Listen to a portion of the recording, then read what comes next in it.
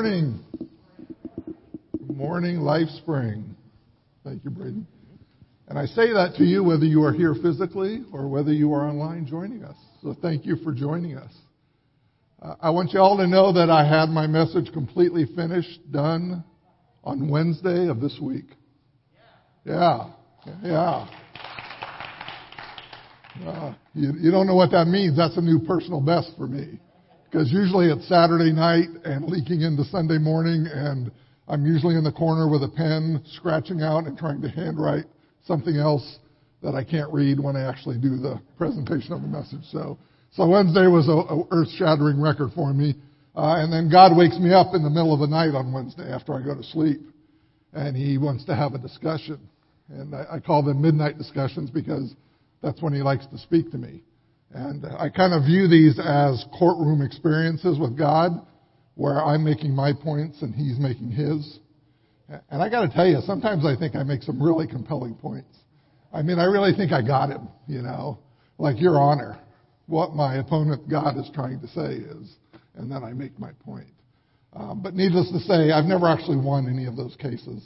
So the bottom line, the long and short of all of this is that my whole message had to be changed. So what I had written, what I loved, what I thought was perfect and hilarious and etc., I threw out the window.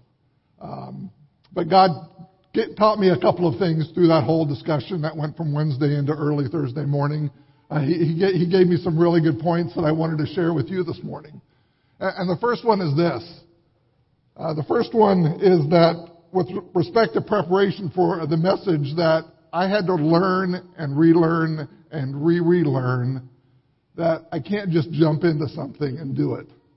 I have this sort of anxiety about me that when I have to do something, I just go and do it. I just got to get it done. So if there's a message I have to prepare, I just go and do it. And God taught me that maybe I need to take a step back, that I need to take a step back and actually seek Him and seek His will in whatever I do. And that has to do with whether I read my Bible in the morning, whether I prepare a message for Him, or whether I go out into the world. Lord, what do You have for me as I walk out this door? And who do I need to see, and who do I need to hear from, and who do I need to talk to today? Who do I need to represent You in front of?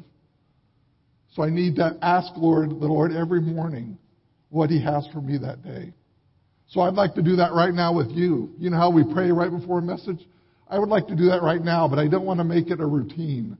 I want to pray with you that our hearts would be open to what He has to say today. Because I could have screwed up the second message as well. But I know that I'm reading His words today. So even if I screwed it up, I know that His words are going to speak to you and speak to us if our hearts are open to hearing what He has to say to us. So can we pray together? Can we pray that specifically? Father God, thank You for this morning, Lord. Thank You for Your words of encouragement, Lord. Thank You for Your word that never fails us, Father. Thank You, Lord, that even though we may fail, Father God, Your word never changes. It is the same yesterday, today, and forever. That it's the rock. That if somebody hears this recording 10 years from now, Your words aren't going to change. My references might change. My jokes might not be funny anymore. But Your word, Father God, it doesn't change. So open our hearts to hear what You have to say to each one of us. And we ask this in the mighty name of Jesus. Amen. And the second thing that He told me was this, that it's not my message, it's His message. And then I have to deliver it. I have to deliver His message. But guess what? So do you. It's for all of us to deliver His message. And you may say, well, I'm not a preacher, or I'm not a speaker, or I'm not a trained person that can get up there and deliver a message. Yeah, you are. And yeah, you can. Because God sends us out there every day to deliver His message. And Linda, that was a perfect reminder. Most of those messages people gave you probably didn't come from up here. They probably came from standing right next to you and putting their arm around you. That's the message that we have to bring. And it might be right here. It might be across the street. It might be around the world. The best message I actually heard in a long time was last week when we heard about all of those testimonies from Oregon. And you knew, as they talked, you knew there was more and more and more they wanted to share with you. And I happened to be blessed enough to be married to someone who went on that trip. So I got to hear a lot more stories. And I got to see a lot more pictures. And the one that really hit me was this picture right here. I kept going back to it. It's a food truck. And I know nothing about food trucks. But I had to ask myself, how long does it take to turn off the oven, stow stuff away, batten up the hatches, and drive away? However long that takes, it wasn't long enough for this person to get out. And what do you say to this person? They've lost their job, their livelihood, their investment. What do you say to somebody like that? What do you say to somebody who's lost their home and has no place to go? What do you say to people that have lost absolutely everything? What words can you use? Sometimes the only message is standing in a circle and singing Amazing Grace. Because that's all you got. What do you say to those people?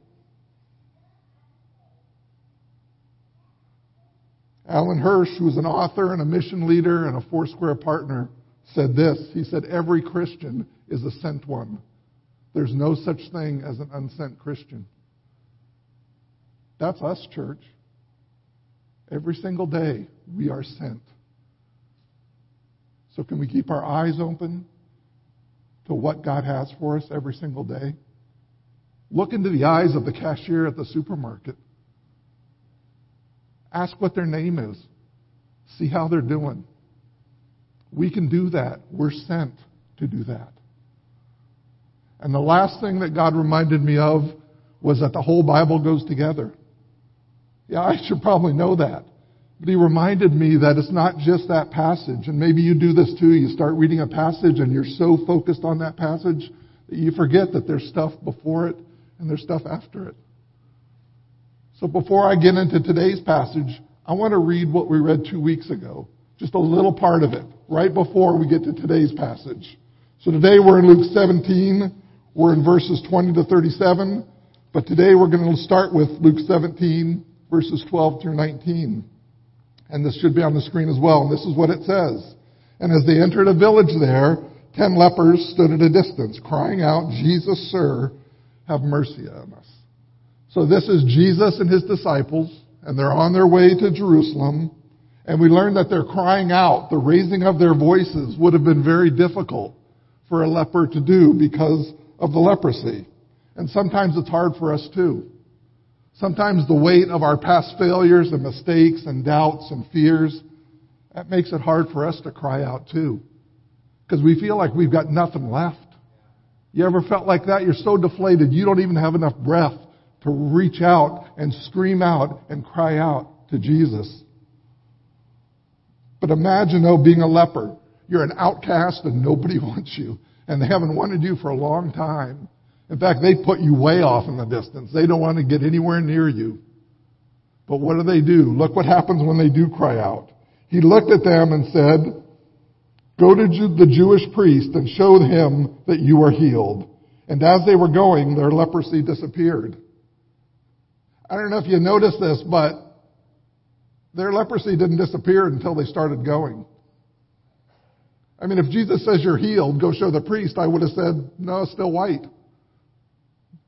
Nothing. But he said, go. And they took a step of faith and they went.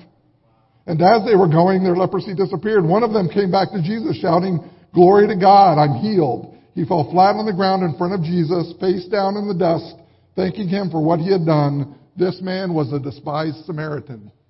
And we were reminded that Samaritans and Jews, they didn't get along very well at all. They hated each other. But I imagine leprosy is a pretty good level playing field. I imagine it evens things out quite a bit. Then Jesus asked, didn't I heal 10 men? Where are the 9? Does only this foreigner return to give glory to God? And Jesus said, stand up and go. Your faith has made you well. Or stand up and go. Your faith has saved you. And so we learn that it's not just a physical healing. It's a spiritual healing as well. So keep that in mind as we go into today's passage. This man humbly coming to Jesus with faith and thanksgiving. Keep in mind that with faith he is saved. Keep the whole encounter with Jesus in mind as we come to today's passage. And I would describe today's passage as God's message of declaration and preparation. So here it is. I'm going to read it first in all its entirety. Now he was questioned by the Pharisees as to when the kingdom of God was coming. And he answered them and said, the kingdom of God is not coming with signs that can be observed, nor will they say, look, here it is, or there it is, for behold, the kingdom of God is in your midst. And he said to the disciples, the days will come when you will long to see one of the days of the Son of Man, and you will not see it. And they will say to you, look there or look here. Do not leave and do not run after them. For just like the lightning, when it flashes out of one part of the sky, shines to the other part of the sky, so will the Son of Man be in his day. But first he must suffer many things and be rejected by this generation. And just as it happened in the days of Noah, so will it also be in the days of the Son of Man. People will be eating, they will be drinking, they were marrying, and they were being given in marriage until the day that Noah entered his ark, and the flood came and destroyed them all. It was the same as happened in the days of Lot. They were eating, they were drinking, they were buying, they were selling, they were planting, they were building. But on that day that Lot left Sodom, it rained down fire and brimstone from heaven and destroyed them all. It will be just the same on the day that the Son of Man is revealed. On that day, the one who will be on the housetop with his goods in the house must not go down to take them out. And likewise, the one in the field must not turn back. Remember Lot's wife? Whoever strives to save his life will lose it, and whoever loses his life will save it. I tell you, on that night there will be two in the bed. One will be taken and the other will be left. There will be two women grinding in the same place. One will be taken and the other will be left. Two men will be in the field. One will be taken and the other will be left. And responding, they said to him, where, Lord? And he said to them, where the body is, there also the vultures will be gathered. Sounds pretty ominous. Let's break it down. So verse 20. Now he was questioned by the Pharisees as to when the kingdom of God was coming. And he answered them and said, the kingdom of God is not coming with signs that can be observed. Some of your translations say that he was asked. Some of your translations say that he was questioned by the Pharisees. The King James Version says that they demanded of him an answer. And the Message Bible says that he was grilled by the Pharisees. However you put it, it wasn't a pleasant exchange. It wasn't a do you think it's going to rain this afternoon kind of a question. They were pointedly asking him this question. The Greek word for this question, ask, or this word ask, is actually the Greek word. It's pronounced eperotaho, and it means to interrogate. But it's even more than that. It means to interrogate from a point of strong standing. In other words, I know the answer and you don't. I crossed the border once into Canada, and as I was going in there, they asked me if I had a concealed carry permit. They know I had a concealed carry permit. Otherwise, they wouldn't have asked me that question. They were coming at me from a perspective of they knew the answer already. What's this guy going to say? And from there, they started to ask me questions about that they may not have known the answer to, but they knew already where I was coming from. So the Pharisees are in the same way, only the Pharisees don't really know. They just think they know. They're coming at it from this perspective like, we know more than you do. So give us this answer.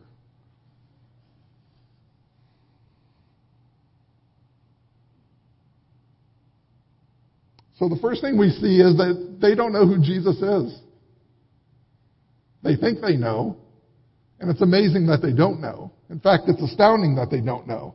We've just had this healing of the 10 lepers, and we can go back further than that. We can see healing after healing before that they've witnessed themselves.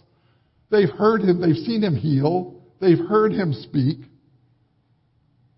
but they don't know who he is. They have no idea who he is.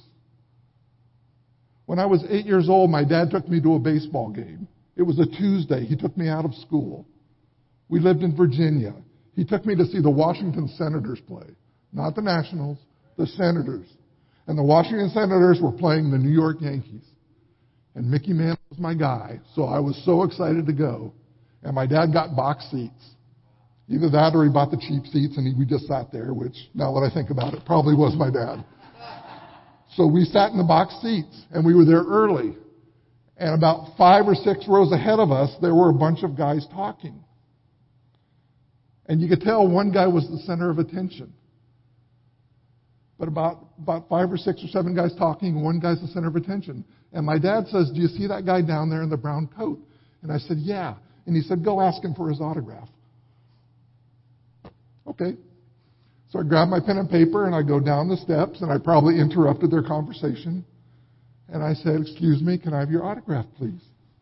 And the guy took the pen and paper and he started to sign, and then he stopped. And he looked up at me with a very stoic face. And he said, "You have no idea who I am, do you?" And 8-year-old me says, "I have no idea."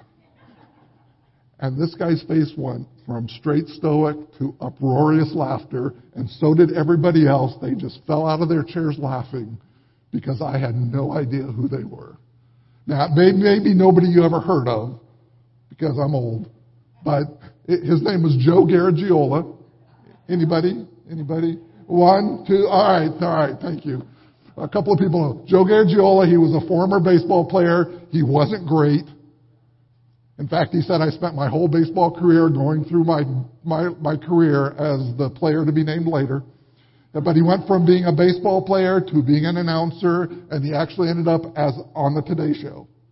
So that's who he was. But I had no idea who this guy was. But it's amazing that they don't know who Jesus is, because they should. They've seen him every single day. So the Pharisees don't know who Jesus is, but he knew who they were. And you may not know who Jesus is, but he knows who you are. And if you don't know who he is, today's a great day to meet him, because he loves you and he would love to have a relationship with you. And he knows everything about you. So don't let today pass. There are people here who would love to talk with you about that after service. And the second thing that I gathered from this verse was that the Pharisees are asking Jesus about this kingdom of God and when it's coming. Why would they ask him that?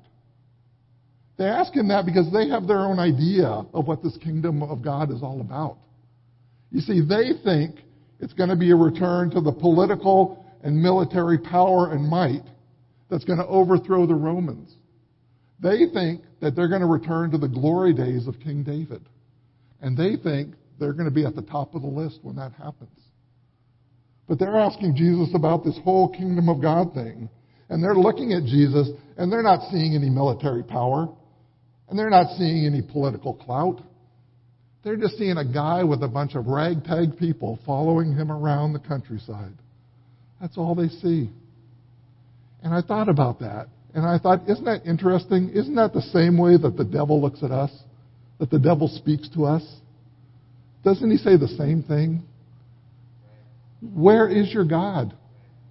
Who are you to think that you could possibly restore that relationship? Who are you to think that God is ever going to come through for you with your finances? What makes you possibly think anybody would want to be with you? Isn't that the way he speaks to us?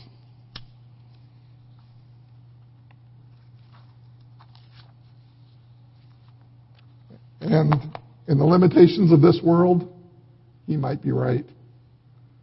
But he doesn't know who you are. He doesn't know that you're a child of God. He doesn't know that you're a chosen child of God. He doesn't know that you're a co-heir with Christ. He doesn't know who your daddy is. He doesn't know. My life passage is from the book of Micah. And I've shared this before because I love this passage so much. But God gave it to me in my darkness. And God gave it to me when the enemy was speaking to me like that. And I'm sitting in my darkness and I'm wallowing in my sin and my failure. And the enemy actually says to me, "Where is your God? Where is he?" This is what the whole verse says. It says, "Do not stand over me and mock me, my enemy. For though I have fallen, I shall rise. Though I sit in darkness, the Lord will be my light. Because I have sinned against him, I will bear the Lord's wrath until he pleads my case and establishes my right. Then he will bring me out into the light. There my enemy will see me. The one who said to me, where is the Lord your God? Even now you are trampled like mud in the streets. And I love that. Even now, even in my darkness, Christ is victorious. Even in your darkness, even in your hard times, God is still the victor. God will not let you down. Through Christ, we're already victorious. Let's live life like that. Let's live life in the kingdom, because that's what we're part of. We're part of God's kingdom. We can't be defeated. We've already won. Let's live like that, and let's take that attitude out there, and let's share that with other people. So then this is how Jesus answers the Pharisees. He says, the kingdom of God is not coming with signs that can be observed, nor will they say, look, here it is, there it is, for behold, the kingdom of God is in your midst. Behold, the kingdom of God is in your midst. In Matthew 12, we read that Jesus enters the synagogue. A man with a withered hand was there. In order to accuse Jesus, they asked him, is it lawful to heal on the Sabbath?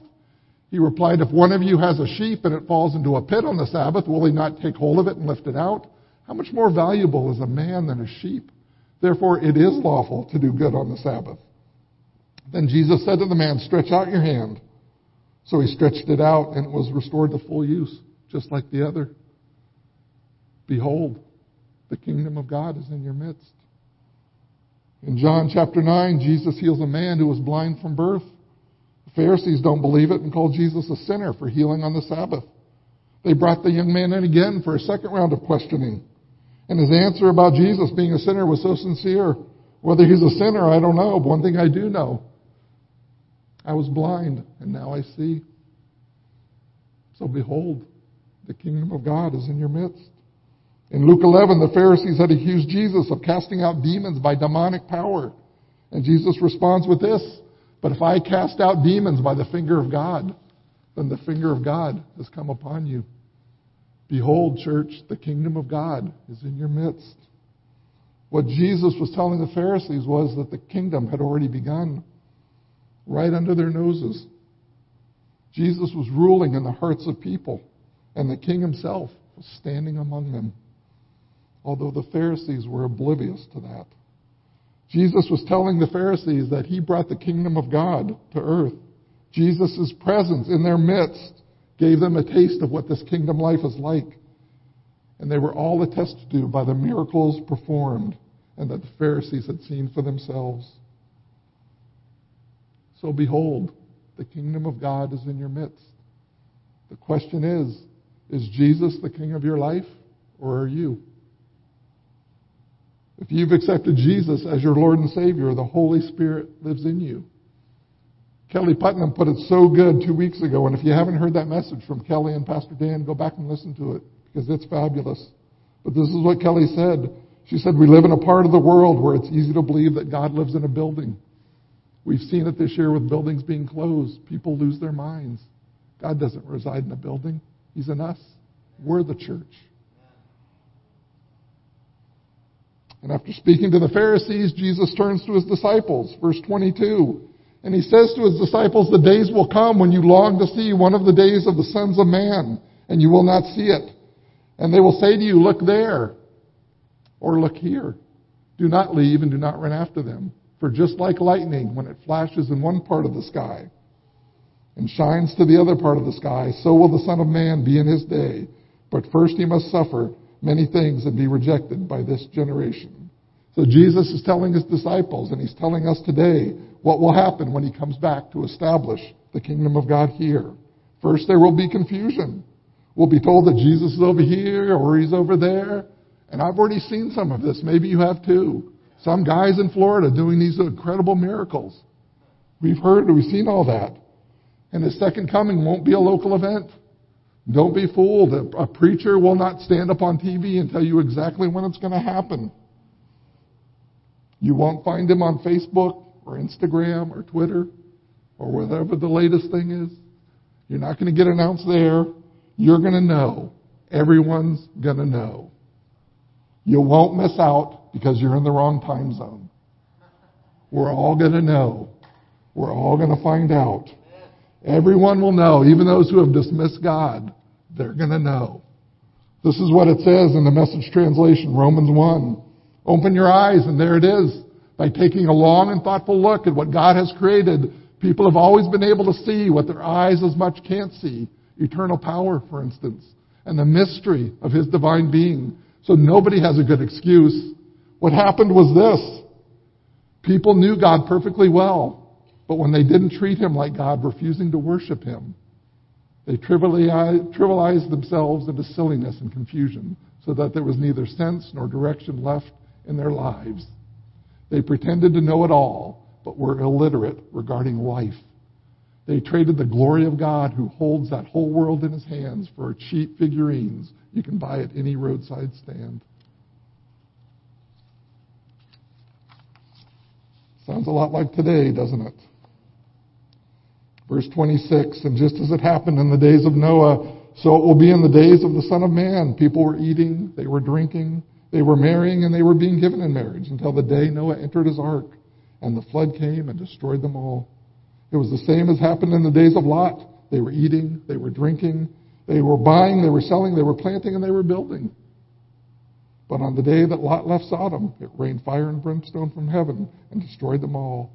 It will be just the same on the day that the Son of Man is revealed.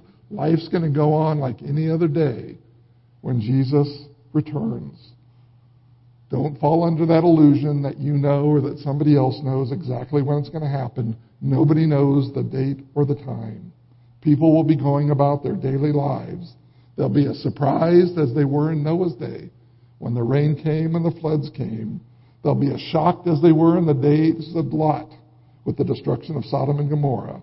We don't know when Jesus is coming. We only know that He is coming. And He may come today. We don't know. Think about that. If He does come today, how important is that thing you have to do after church? He may come tomorrow. And if He does, why are we so anxious about tomorrow? We don't know when He's coming. We only know that He is coming. And the bottom line is this: we need to live every day like He is. Verse 31, on that day, the one who will be on the housetop with his goods in the house must not go down and take them out. And likewise, the one in the field must not turn back. Remember Lot's wife? Whoever strives to save his life will lose it, and whoever loses his life will keep it. I tell you, on that night, there will be two in one bed, and one will be taken, and the other will be left. There will be two women grinding in the same place. One will be taken, and the other will be left. Two men will be in the field. One will be taken, and the other will be left. And responding, they said to Him, Where, Lord? And He said to them, Where the body is, the vultures will be gathered.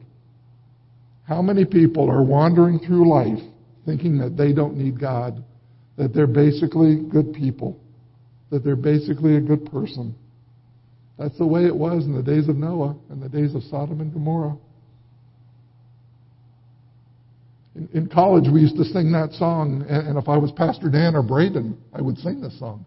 But I'm not singers like either one of them. But it was, I Wish We'd All Been Ready, is the name of the song. And it says, a man and wife asleep in bed. She hears a voice. She hears a noise. She turns her head. He's gone. I wish we'd all been ready. Two men standing in a field. One turns around, the other's gone. The other's standing still. I wish we'd all been ready. We need to be ready, church. In early Jewish literature from the 3rd and 4th century, we read about Sodom and Gomorrah. And they write about the fact that anybody who gave a piece of bread to a poor person or offered aid to a poor person was to be executed. And that was considered normal. In fact, the story goes that Lot's daughter used to give bread every day at the well to the poor people when she gathered water. And for that, they executed her, or tried to execute her. And it's her cry that went to God. And that's when God sent His angels to Sodom and Gomorrah. Now, whether or not that's true or not, I don't know. But it does give you an idea of the type of country they were living in at the time. And remember Lot's wife? If you're trying to memorize your first Bible verse, there's a good one for you. Remember Lot's wife. On leaving the city and told not to look back, she looked back and was destroyed. What would you look back for? What's so precious to you in this earthly world that you would look back for it? Jesus tells us in John 15, if you find the godless world is hating you, remember it got to start hating me. If you lived in the world's terms, the world would love you as one of its own. But since I picked you to live on God's terms and no longer on the world's terms, the world is going to hate you. When I was in high school, I used to go to a Young Life group, and I loved it. And I remember all the people there. I remember all the leaders there. But I only remember one lesson. And it's a lesson that stuck with me, even to this day. The leader folded up a paper airplane and they floated it across the room. And it floated for a while and landed. And he went over and he picked it up and he threw it again and it went over somewhere else and it landed. And he picked it up and did that 2 more times. And then he said this is how most people live their lives. They float through life trying to plug into something that's going to bring them satisfaction. But they never ever find it. Because they're just floating through life with no purpose. And then he said, how about you? So how about you? Are we living our life with purpose? What would you change in your life right now if you knew Jesus was coming back in 6 months? If you knew for certain. How would your life change? What would you do differently? Who would you seek to be reconciled with? Who would you pray for? Who would you share the gospel with? What would you change in your life right now if you knew His coming was only 6 months away? And finally, what makes you so sure He's not? If you'd like prayer after service, if you'd like to talk, I would love to talk with you. I would love to pray with you. We'll have other people up here as well. Just don't leave today the same as you came in. Don't leave today without that sense of mission, without that sense of purpose, going out there to touch lives and change lives and bring the message of Christ to people. So can I pray with you as I close? Father God, I just want to thank you, Lord, for who you are. I want to thank you, Lord, for your word today, Lord. I want to thank you, Father God, that though we may fail you time and time and time again, Lord, you never fail us. You are the same yesterday, today, and forever, Lord. And it's your heart that everyone would be saved. It's your heart that everyone would know you and have a relationship with you. So no matter where we are, Father God, we know that we can come back to you. Lord, we just want to give you praise. We just want to give you glory. We just want you to know, Lord, Father God, that we don't have to come to you perfect, that you take us just like we are. So we come to you, Lord, like those 10 lepers, Lord, we just come as the one who came back and fell at his knees at your feet. He wasn't perfect, but he knew the one to thank and he knew the one to praise. So, Lord, we praise you this morning. We thank you in the mighty name of Jesus. Amen.